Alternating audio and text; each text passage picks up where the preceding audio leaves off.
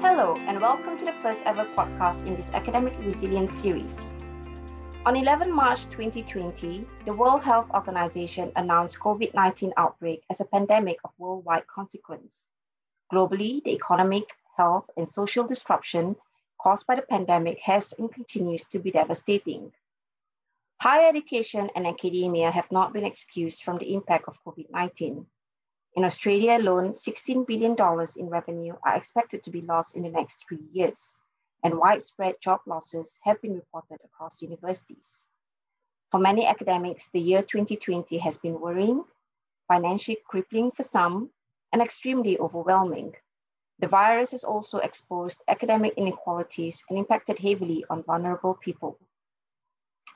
Amidst all these, there are glimmers of sunshine and hope, as well as evidence of thriving and resilience in higher education. The collective, heroic spirit of many that has been displayed in the sector has been nothing short of extraordinary. Overcoming the initial hurdles of COVID-19 takes one kind of energy. The resilience needed to remain engaged with the continuing changes and uncertainties is quite another challenge. This takes sustained resilience for academics. Throughout this podcast, we will be chatting with academics around the world about academic resilience as a result of the pandemic, what keeps them going, helps them sustain their work, and most importantly, the conscious commitment to thrive in academia. But first, let's meet the team behind this podcast. Caroline, want to tell us about yourself briefly? Thanks, Marion. My name is Caroline Corson.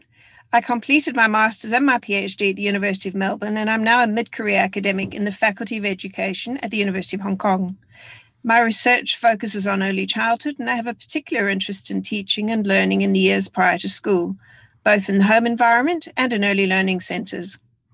Hello, everyone. My name is Jay De Los Reyes. I am a postdoctoral fellow at the Department of Communications and New Media at the National University of Singapore. My research is on transnational migration and youth studies.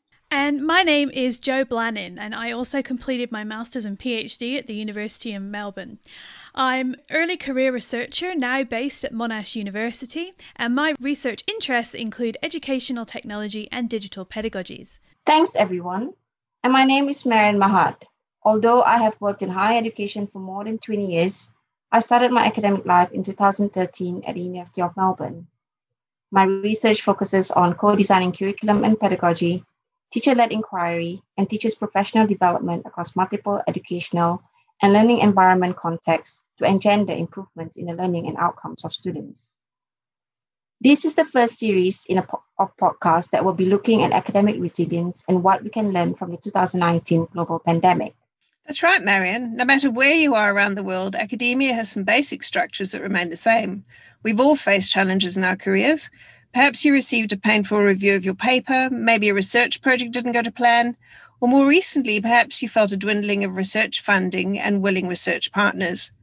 Through this podcast, we're going to speak with academics around the world about their successes, their failures, and of course about their resilience. We will explore academic resilience through the eyes of those living it today. We will talk with senior professors, beginning researchers, and every career stage in between. We also have some amazing well-being and health experts lined up to talk to us about resiliency. Every episode will provide insights and strategies for managing and sustaining your academic resilience for now and in the future. And by listening to stories about resilience, especially after 2020, a year like no other, we hope to better understand resilience, what it looks like and feels like in academia, so that you can focus on your career with all its potential challenges from a strong foundation of resilience. So over the next few months, we will be sharing episodes that explore how academics are managing during and after a global pandemic, but also asking them about what has worked in the past, so that we can learn from their experiences and perhaps avoid some common pitfalls. To keep up to date, subscribe now, and we love it if you give us a review on Apple Podcasts to help us reach more academics around the world. Talk to you soon.